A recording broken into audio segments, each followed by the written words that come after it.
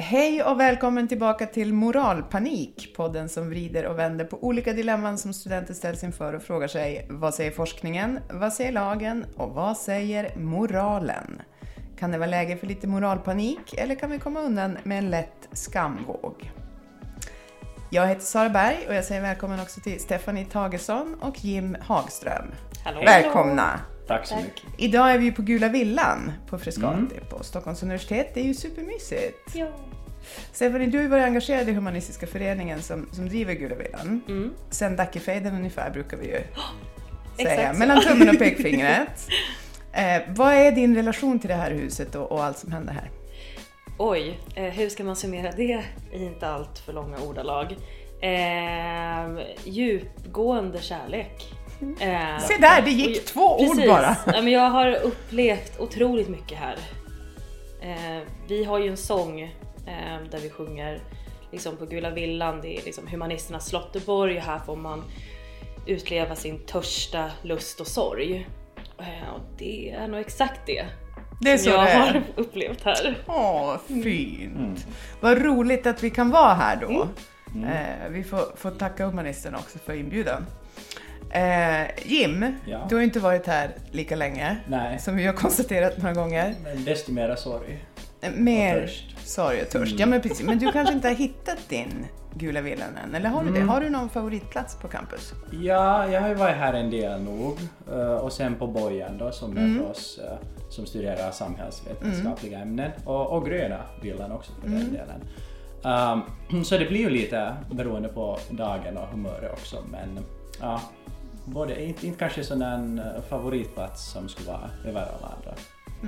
Kanske också för att jag inte har varit så aktiv i någon slags i föreningsvärlden här. Det kanske kommer. Det är inne nu. What you give is what you get. Lite så Verkligen. kan man se på det. Ja, men vad härligt.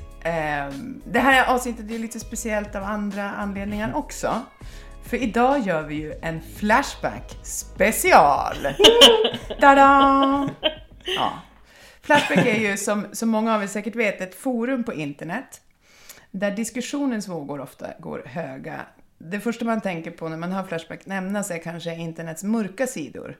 Anonymt trollande och allmänt dåligt uppförande. Med inslag av hat mot olika individer och grupper. Men det är inte därför vi är här, som det brukar heta. Nej. I vår ambition att sprida kunskapens ljus och moralisk vägledning, också i de mörkaste av sammanhang, så har vi letat efter inlägg där Flashback-användaren riktar blicken inåt, mot sina egna val och vägar i livet. Och vi har hittat 3 frågor på temat: ska man utgå från status eller intresse när man väljer utbildning? Fråga nummer 1. Min fråga berör nog något som alla någon gång har funderat på. Ska man välja utbildning efter status eller intresse? Själv pluggade jag som fan i gymnasiet bara för att upptäcka att de utbildningar jag egentligen var intresserad av inte alls krävde toppbetyg. Vad säger ni? Vilken väg ska man gå? Fråga nummer 2. Är det för sent att göra karriär vid 27 års ålder och gå en statusutbildning? Till exempel jurist eller psykolog. Man kommer ju att vara 30 plus vid examen. Och fråga nummer 3. Är det någon här som kan berätta varför man bör välja statusyrken om man har betygen för det? Vilka pros och cons finns det med att välja till exempel psykolog över logoped eller sjuksköterska? Jim, Ja. hur kan forskningen hjälpa oss att förstå status och den här eventuella motsättningen mellan status och det man själv är intresserad av? Det är verkligen ett intressant ämne och något som vi inte alls är de första att diskutera om. Utan det har ju varit framme i till exempel skönlitteratur på 1800-talet då man det här pratade om inkomstklyftor och hur man kunde uppnå högre status då man kom till högre inkomstnivåer också. Och då är det till exempel i Balzacs roman en huvudkaraktär som väljer att studera juridik.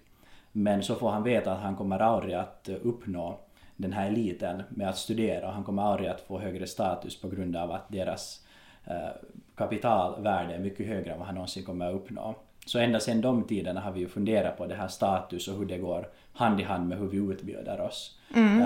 Och egentligen för att förstå den här den här relationen mellan de två, så måste man gå ganska djupt och förstå liksom vad som påverkar våra utbildningsval också.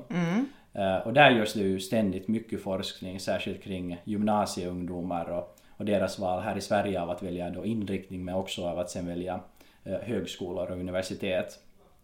Och mycket tyder ju då på att den här förväntade uppnådda statusen av ett yrke och yrken som upplevs ha hög status, så är ju liksom i majoritet av dit man söker också. Det ser man ju här på Stockholms universitet, att ekonomiska och juridiska linjer har ju flest antal studenter också.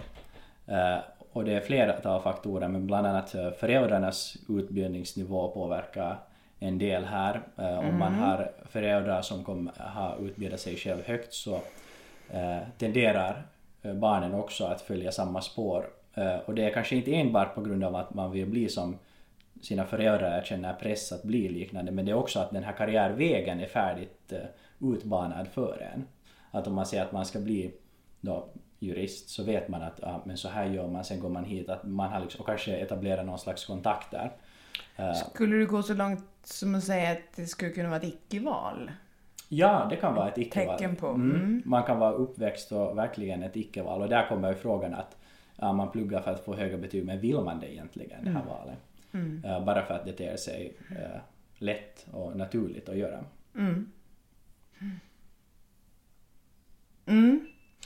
Så forskningen vet egentligen ganska mycket om hur och varför egentligen människor så har det ju, söker olika. Ja, det har ju ofta att göra just dels med det här gammalt, att man tar över föräldrarnas yrke, som på bondgården till exempel. Men nu har det då blivit, nu för tiden mer att man tenderar att gå in till samma yrkeskategori och utbilda sig lika långt som sina föräldrar.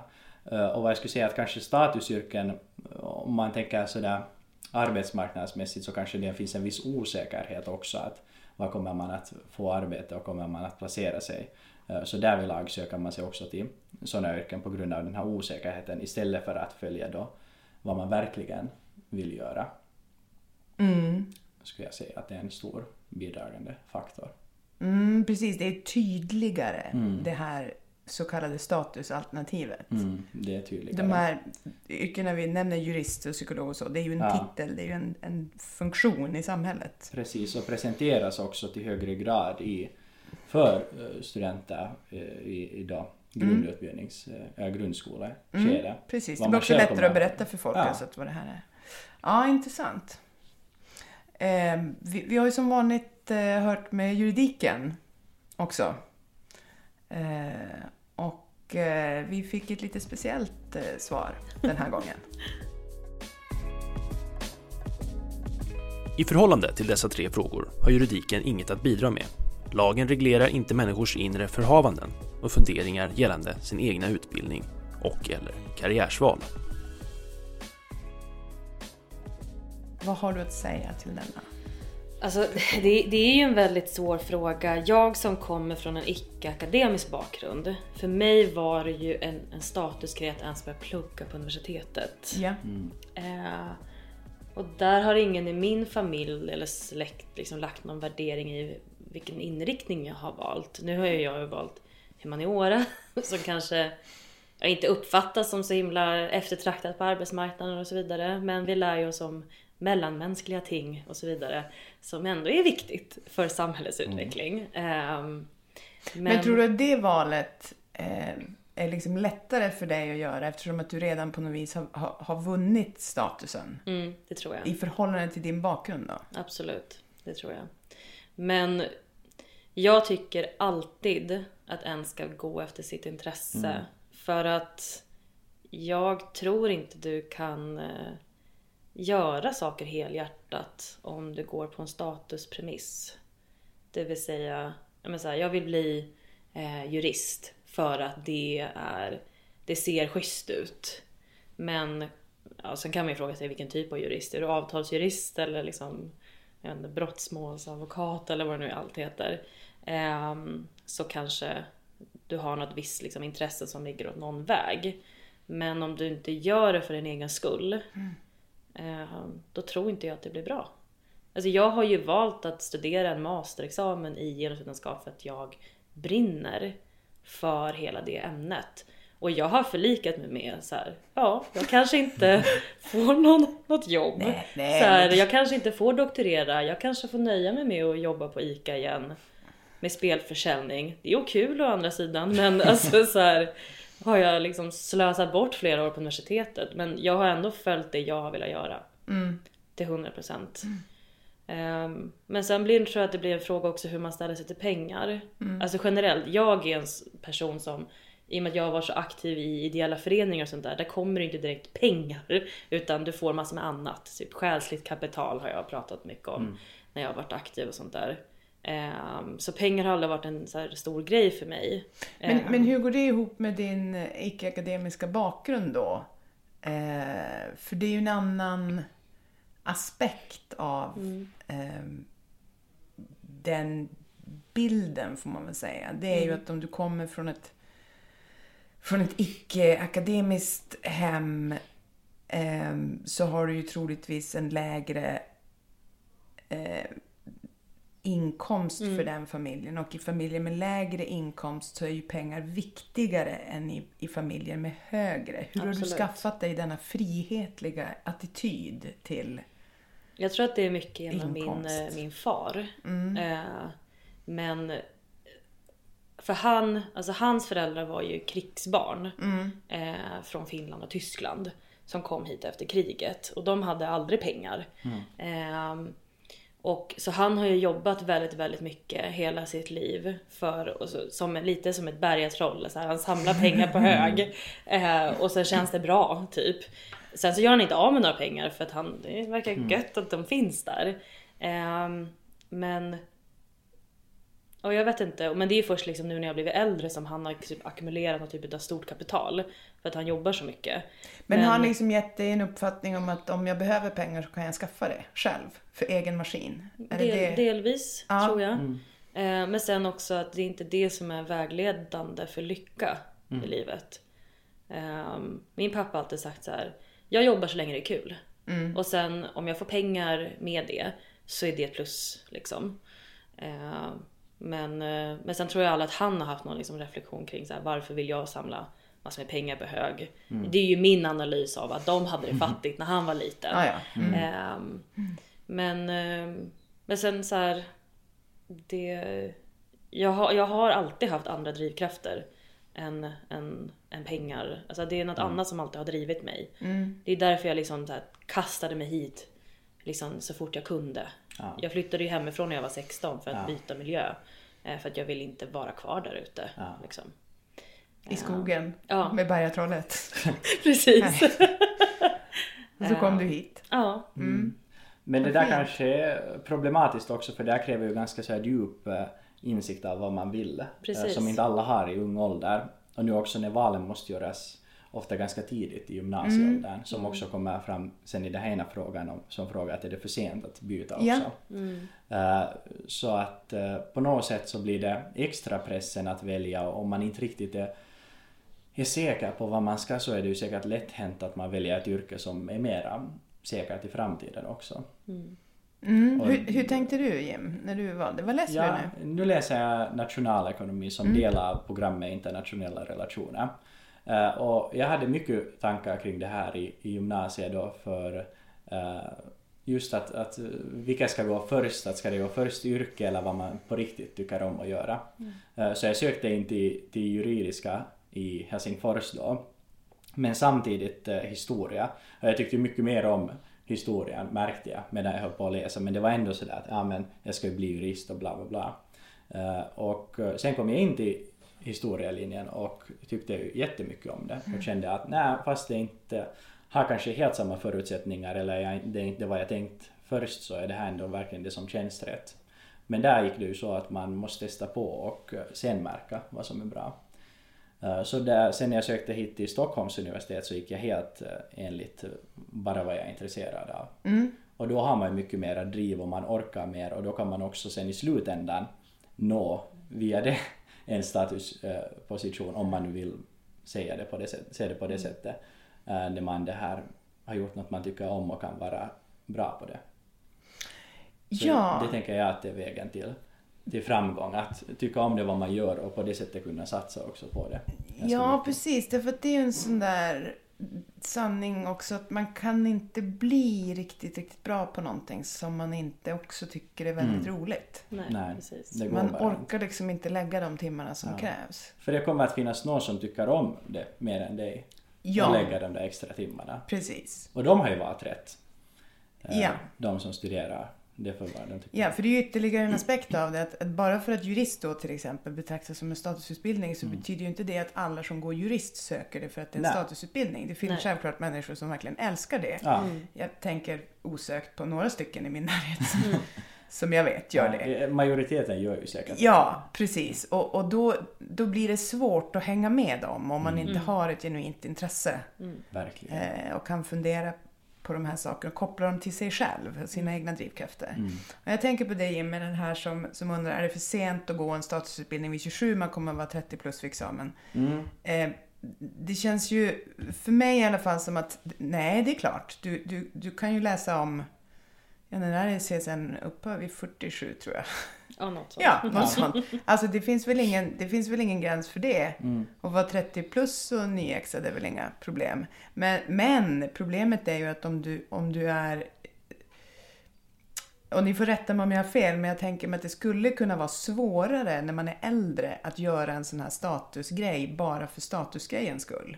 Därför att man har ändå levt, man är ändå lite mer, man har svårare på något sätt, det så upplever jag i alla fall, svårare att anpassa sig till saker för man vet mer om vad man egentligen vill. Förstår ni hur jag tänker? Och det behöver inte vara en medveten process, men man liksom... Men den här frågan är kanske, man kan tolka den på olika sätt. Antingen att det är för sent att byta inriktning och då råkar det vara byte bara till en statusutbildning. Eller så att man byter inriktning för att man vill ha en statusutbildning.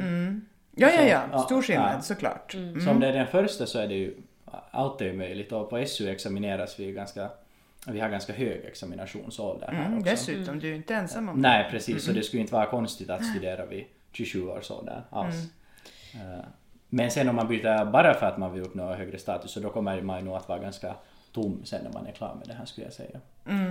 Att man, Men jag tänker ändå att åldern där spelar ju in.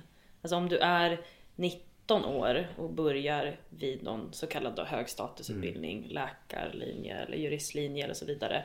Då tror jag att man lättare faller in i det här är ett statusyrke än när du är äldre. Precis som för man har ju förkovrat sig i liksom livserfarenheter när du är 27. Man är mer formbar vid 19 liksom. Man kommer in och man får en bra klass och man trivs i sammanhanget. Då kommer ju ett intresse och liksom ett socialt sammanhang.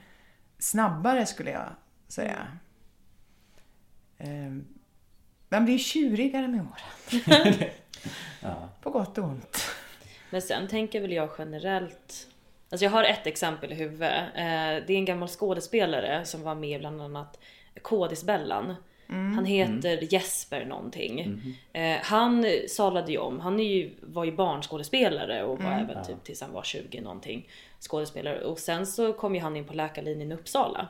Och då var ju han mellan typ 5 och 8 år äldre tror jag än de som han pluggade med. Och han sa i någon podd här för jättelänge sedan som jag lyssnade på att men jag kände alltid liksom att det som att man hade mer kött på benen. Man kunde orientera sig kanske bättre i världen för att han var lite äldre.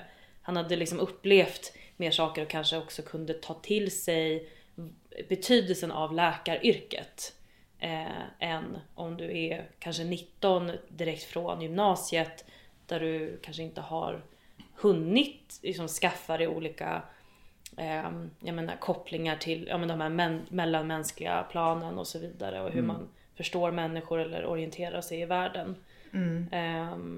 Men sen så på SU så pratar ju mycket om det eviga lärandet.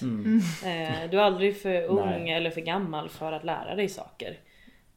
Verkligen, och det där kommer att vara ännu viktigare i framtiden då man kanske måste gå på en sån annan runda av lärande också och utbilda sig på nytt också inom någon ny bransch eftersom så många blir icke-relevanta av våra utbildningar också.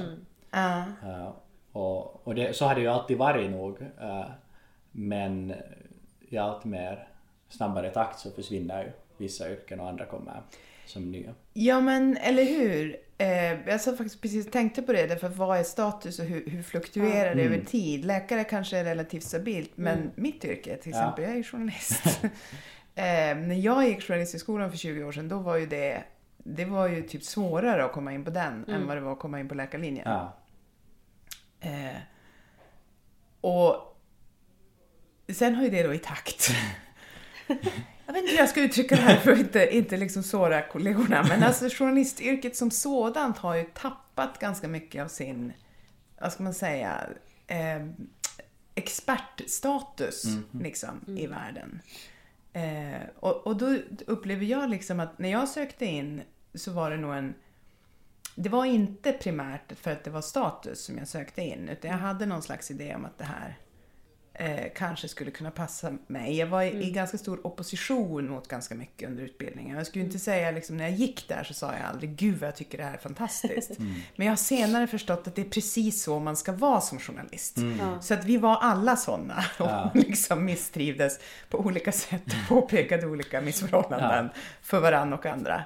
Och så. Men i takt med att liksom statusen för yrket har fallerat generellt, så känner jag att jag har fått liksom en starkare övertygelse om behovet av journalistik och betydelsen av att försöka vara en bra journalist. Och att det faktiskt betyder någonting. Och att det är en funktion i samhället som är nödvändig för att vi ska ha ett fritt samhälle. Och så resonerade jag inte när jag var 25. Liksom. Då kände jag vet att mormor sa till mig ofta att jag skulle bli journalist, som att hon hade velat bli det. Och det där störde mig så mycket, att kanske har jag valt det här bara för att mormor sa till mig att jag skulle bli det. Men nu, vid 43 då, snart 44, då känner jag att nej, men det var faktiskt mitt val. Så att jag tänker också så här, också för den tredje frågan här, så är det ju någon som frågar vilka pros och cons finns det? Alltså när man ska välja, man kan göra listor så här. Ska jag bli sjuksköterska eller ska jag bli psykolog? Och så kan man liksom stapla dem så här. Och jag tänker, en typ av råd kan ju vara, jo men gör det bara. Gör en av dem. Liksom, börja. Så, och så ser du. Därför att det var en som sa till mig häromdagen att befinna sig på universitetet, det är att vara i kris i 3 år. Han är psykolog, så att han beskrev det i kliniska termer. Det är ett kristillstånd. Därför att man blir liksom attackerad av så otroligt mycket nytt och nya sammanhang och nya människor, nya tankar och ny kunskap. Och man ska liksom internalisera det man ska ha. Och sen måste man känna att man måste stå emot det man inte vill. Alltså det är ett kristillstånd liksom. Så det är bara att hoppa ner i, tänker jag. Liksom, det går inte att säga på förhand om det kommer att vara din grej eller inte. Eller? Vad tror ni? Är det möjligt att förutse och bara aldrig fundera över om det här var rätt val eller inte? Nej, människan fungerar väl också på det sättet att desto mer man lär sig av någonting, desto mer intresserad blir man också. Så det behöver ju inte liksom vara, men som du kände också med valet och jag kanske, att det är rätt val direkt, utan det kan ju växa på en också. Så man har väl så här uppenbara val som man tänker att man inte skulle vilja bli. Men sen om det är så här gränszon, så kan man ju nota vilken del ska jag nästan säga. Ja, men jag tror också på det här att liksom hoppa ner och pröva. Alltså så här, och sen om det råkar bli ett stålbad så är det väl det. Helt enkelt. Alltså så när jag började jag plugga ett ämne som inte alls är relaterat till genusvetenskap. Och sen hade vi liksom, eller alls relaterat, men det var liksom ett helt annat ämne och så vidare. Och sen så hade vi en delkurs med genusperspektiv. Och då hade jag gått ett år redan och jag bara, men det är ju det här jag vill göra. Alltså så här, jag hade bara en idé om att jag ska plugga på universitetet. För att så här, men det kommer bli bra. Så här, som sagt, för mig är det status. För att där jag kommer ifrån, det är liksom i princip nästan ingen annan i min familj som har en högre utbildning. Och om de har skaffat sig det har de gjort det i äldre ålder. Och då fick man ju pröva sig fram. Och det är väl ändå det som är tjusningen på ett sätt med ett lärosäte som har så stor bredd, tänker jag. Så att, verkligen. Men också tillåta sig själv att misslyckas. Alltså så här, eller misslyckas. Men så här, ja, det kanske inte var rätt ämne. Men nu har jag prövat på det. Det är ju liksom coulda, woulda, shoulda liksom så här. Vad hade hänt om jag inte hade gjort det? Alltså jag vet inte, det men alltså i min klass, vi är väl ångestdrivna generellt, vi genusvetare, men så är det många som kommer från liknande bakgrund som mig, och vi pratar jättemycket om det här liksom akademikerkomplexet. Och vårt problem mycket är ju det att där vi kommer ifrån så finns det ingen förståelse för vad vi gör. Men om vi skulle ha valt till exempel läkare, ekonom, då är det så här, det är relaterbart på en annan nivå. Medan när jag säger så här, ja, jag är genusvetare, det finns ju inte en yrkesgrupp som heter det. Så här, och när jag ska försöka, ja men jag förvärvar kompetenser som är bra ur de här perspektiven, det blir ändå liksom för abstrakt. Och då har väl jag börjat tänka så här, jag skulle ha läst juridik då, för då hade jag fått ett jobb. Alltså det vet jag att jag hade fått. Och sen så hade typ alla i min familj då kunnat fatta så här, vad gör hon? Typ. Men det är ju det, alltså när man tänker, för vad är status? Är status helt enkelt bara att andra begriper vad du gör? Ja, eller på något sätt att du känner att det vad du gör får du uppskattning av. Ja, och då måste ju folk förstå vad det är jag gör. För att du ska kunna, alltså... Men jag vet inte, ingenjörer har ett hög status och inte förstår alla vad de håller på med heller. Nej, det är sant. Men man har en föreställning om att det är viktigt. Ja, kanske det. Eller? Ja. Nej, men för vad finns det där liksom? Vad skapar status? Liksom i journalistikens fall, eller journalistens fall, så är det ju liksom internet. Det är ju väldigt... Liksom, det har ju hänt någonting på 20 år som liksom förändrade medias position eller roll i samhället. Och därmed också journalistens. Liksom. Men det kan ju också vara så att status är något som man förstås upplever själv. Så om man bara vill söka den här bekräftelsen, så kommer man ju kanske inte någonsin att bli färdig med det sökande. Så jag tänker att med val av studier, just som du tänkte att du skulle få ett säkert jobb och din familj skulle förstå vad du gör, så ja, kanske de skulle göra det, men hur mycket ger det egentligen? Att mesta är kanske det just när man kan vara för sig själv och tänka efter vad man håller på med och verkligen men känna sig tillfreds med det vad man studerar och det vad man kommer att bli. Så då har man nog uppnått liksom högsta möjliga och känna sig inspirerad och liksom vaknar upp och känner att det här är kul att göra och det här känns som det finns en mening i att jag gör det här. Så då skulle jag säga att man har uppnått liksom högsta möjliga status för sig själv. Ja, för du måste ju kunna rättfärdiga dina egna beslut för dig själv. Alltså, du kommer ju leva med dig själv hela livet. Och kan du rättfärdiga liksom dina val för dig själv, så är det bara bra. Och sen så andras erkännande eller icke-erkännande. Alltså, såna saker kommer ju passera hela livet. Alltså så här, folk kanske så här frågar sig, varför har du färgat ditt hår rosa när du är typ 30? Varför tar du inte ur din ögonbrynspiercing? Så jag bara, nej, men för mig jag erkänner mig själv genom de här estetiska uttrycken på min kropp. Men min morfar hatar det. Han tycker att det är hemskt när jag skaffar en ny tatuering eller något liksom. Alltså så han är, jag vet inte, och sånt möter man ju på olika sätt hela tiden. Om det är utbildning eller bara livet. Hur gör man då, Stephanie, för att skaffa sig den tryggheten, eller för att skaffa sig det centrat liksom, där man bara känner, så tycker du, and that's fine. Det låter så töntigt att säga att det kommer med åldern. Men jag tycker ändå mycket gör det. Alltså så här, vissa saker kan du inte liksom ruscha på. Alltså så här, viss livskunskap kommer per definition för att du blir äldre och upplever mer saker. Men sen också tänker jag att genom att vara ärlig, försöka vara ärlig mot sig själv i den mån det går, eller också våga upptäcka, inte vara rädd för att misslyckas, för vissa misslyckanden kan också ses som lyckanden. Alltså jag hade liksom senast en diskussion igår med en vän som har separerat från en partner som de har haft i 10 år och liksom och allting. Och så här, det känns som ett misslyckande. Så ja, men det kanske är ett lyckande för att det kanske inte var rätt. Alltså så här, och men jag tror att det är viktigt att bolla med andra också som man känner förstår. Eller kan utmana ens tankar. Jag vet inte. Vad tror du, Jim? Hur hittar man kärnan liksom? Hur kan man stå för sig själv? Ja, man måste förstå på något sätt att andra bryr sig inte egentligen så mycket som man tror att de bryr sig. Den är ju ganska skön. Ja. Alltså tyvärr. Det var liksom mycket det här med sportpsykologin också när jag höll på tävlingsidrotta. Jag tänkte man inför tävlingar att det är ju cool om man vinner. Men så kom man på, folk brydde sig inte om man förlorade eller vann eller gjorde något, om du ens kom dit. Så det var det nog bara att jag gör det här faktiskt enbart för min skull och för att jag tycker om att göra det här. Och jag bevisar åt mig själv. Så man måste bara tänka, fast det är jättesvårt.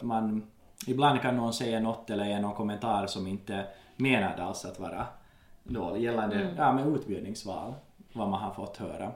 Att vadå, att tänker du vara arbetslös, det ser ju bra ut i framtiden för dig. Sådant, men... Du kan komma lite oväntat på julmiddagen.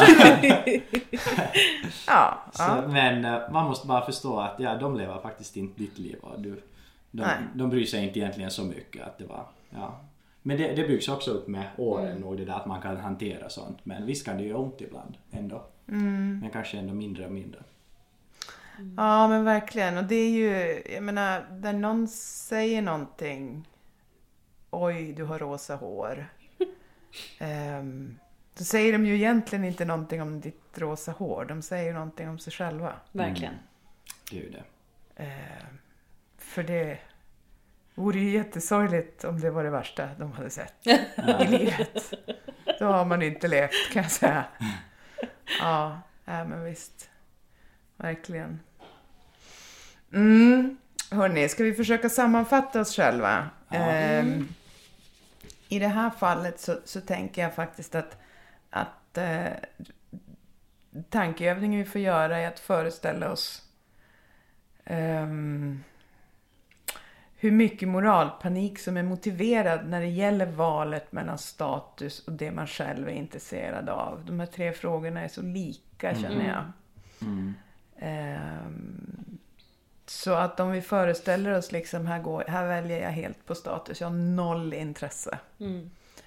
Hur mycket moralpanik upplever du, Stephanie? Egentligen typ 8,5. Ja, det är en hög siffra. Det är en hög siffra. För jag tänker så här, man vill inte sitta sen 20 år innan arbetslivet och bara, vad fan, jag vill ju måla tavlor. Alltså så här, och så sitter jag med liksom som avtalsjurist. Och det är ju skittråkigt. Alltså så här, då kanske man har gått miste om någonting. Vi lever bara ett liv. Och vad har världen gått miste om? Ja, men verkligen. Ja. Det är ju det man får tänka på andra också. Jim, vad säger du? Nej, den är nog ganska hög. Det är en 9. Ja, det är en 9. Också för att jag själv tampas mycket med det här, så vet jag vad det går ut på. Det är en lång kamp som man måste söka djupt inne i sig själv förrän man hittar rätt. Men sen när man kommer ut på andra sidan så är det faktiskt en otroligt bra känsla av på något sätt frihet också. Så verkligen högt om man väljer enbart på grund av status. Sen om status kommer vid sidan om har det ju ingen skillnad. Men som en effekt då. Ja. Men liksom också, vad är status? Det är ju liksom, vad är centrum och vad är periferi? Precis. Men men faktiskt, alltså jag går faktiskt till 9 också. Och jag vill addera faktiskt lite på det här spåret med liksom tänk på resten av världen. Därför att jag förväntar mig av en avtalsjurist att de faktiskt vill göra det de ska göra. Jag blir jättenervös av människor som har någon typ av auktoritetssituation liksom going. Där de har en position där de kan bestämma saker. Och så vet man inte om de är riktigt med. Är de riktigt engagerade nu? Eller är det här liksom bara på...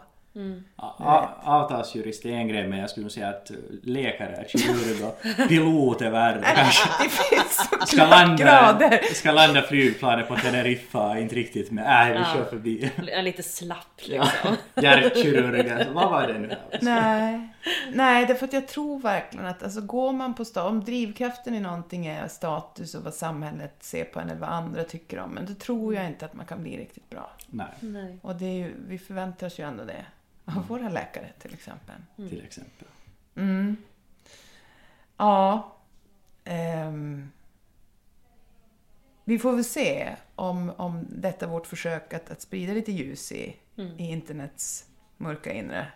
Om det har gett någon effekt. Om det dimper ner något i brevlådan. Tack Stephanie. Varsågod. Jag har nu... men man kan föreställa sig den typen av kommunikation. Vi får se helt enkelt. Vi får se. Det är ju fantastiskt med det fria ordet. Vi kommer ju tillbaka om en månad igen. Och då får vi se vad som händer. Om du som lyssnar vill höra av dig till oss, så kan du skicka ett mejl till redaktionen @studietid.se och skriv gärna moralpanik i ämnesraden. Vi ses som sagt om en månad igen. Vi vet inte riktigt var eller hur. Men tills dess, ta hand om er och varandra. Hej så länge!